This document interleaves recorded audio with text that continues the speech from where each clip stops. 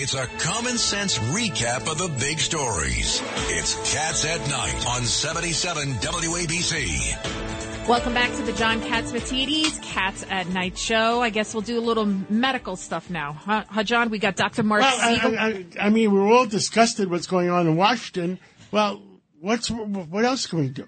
I know, right? Monkeypox, right? Or is there another plague coming upon us? Dr. Siegel. Maybe Dr. Siegel could be a psychiatrist and we'll send him to Washington and take care of Washington. Well, give us some Xanax or something to calm this I'm world happy to down. do that, but they got to pay me a fortune for that. I won't have a minute to sleep. But you want to talk about, how about polio? Listen to this. You know that polio is actually a national security problem? You know why? Because this polio outbreak in Rockland County came from a live virus vaccine, and I'm wondering how it got here because Mexico, for example, gives that live virus vaccine out still, and for several weeks afterwards you shed the virus.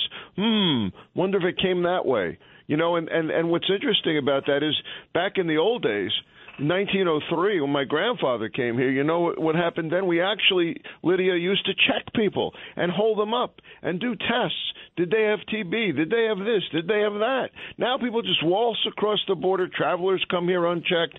You never know what people are bringing in, right? Right. And Dr. Siegel, what do you think is the remedy for somebody who suffers from Trump derangement syndrome? Because I think Washington. Is there a pill that we can put in the water or something? Well, there's certainly an obsession. Is there a vaccine? There's an obsession going on with the former president.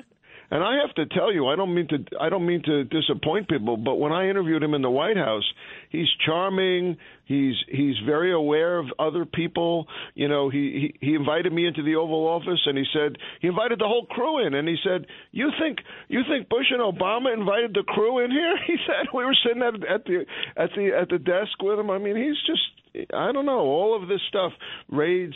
I mean, it's unbelievable, isn't it? And President Biden, I mean, his feebleness Coughing. is becoming more. No, well, even just like I saw a video that he forgot he shook Schumer's hand. Seconds later, he couldn't put his jacket on. He's still coughing incessantly. It's getting worse and worse. I'm worried about this coughing. He still could have COVID, by the way. It comes back. In terms of forgetting that you shook Schumer's hand, I would probably forget that too. I think we got to let him off the hook for that.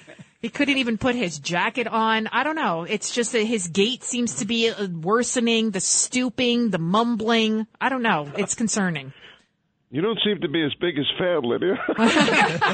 What gave it away, Doctor? Well, and you know, you're right.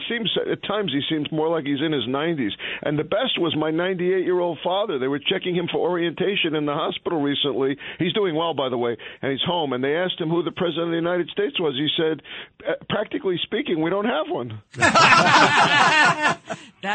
He's sharp. We're going to bring you on to do comedy from now on, Doctor. Your dad's one sharp guy there. One sharp guy is right. So the point there, though, is you can be sharp at 98 and you cannot be sharp at 79, right? Absolutely. Look at Trump. He's what? He's just 2 years younger. It's ages can be just a number for some people. So I don't know.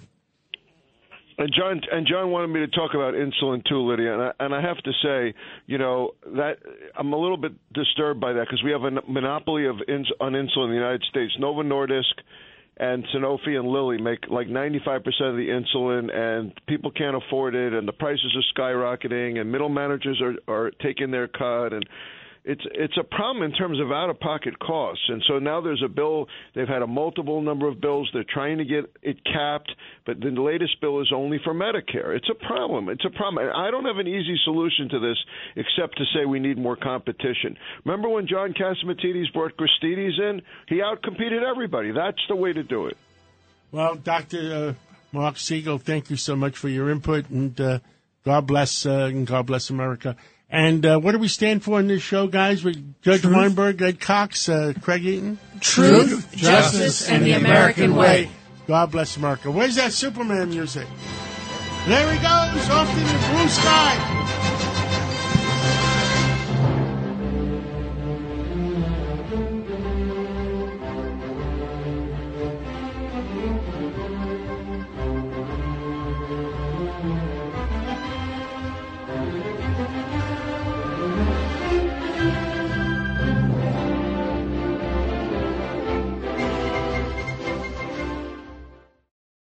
America.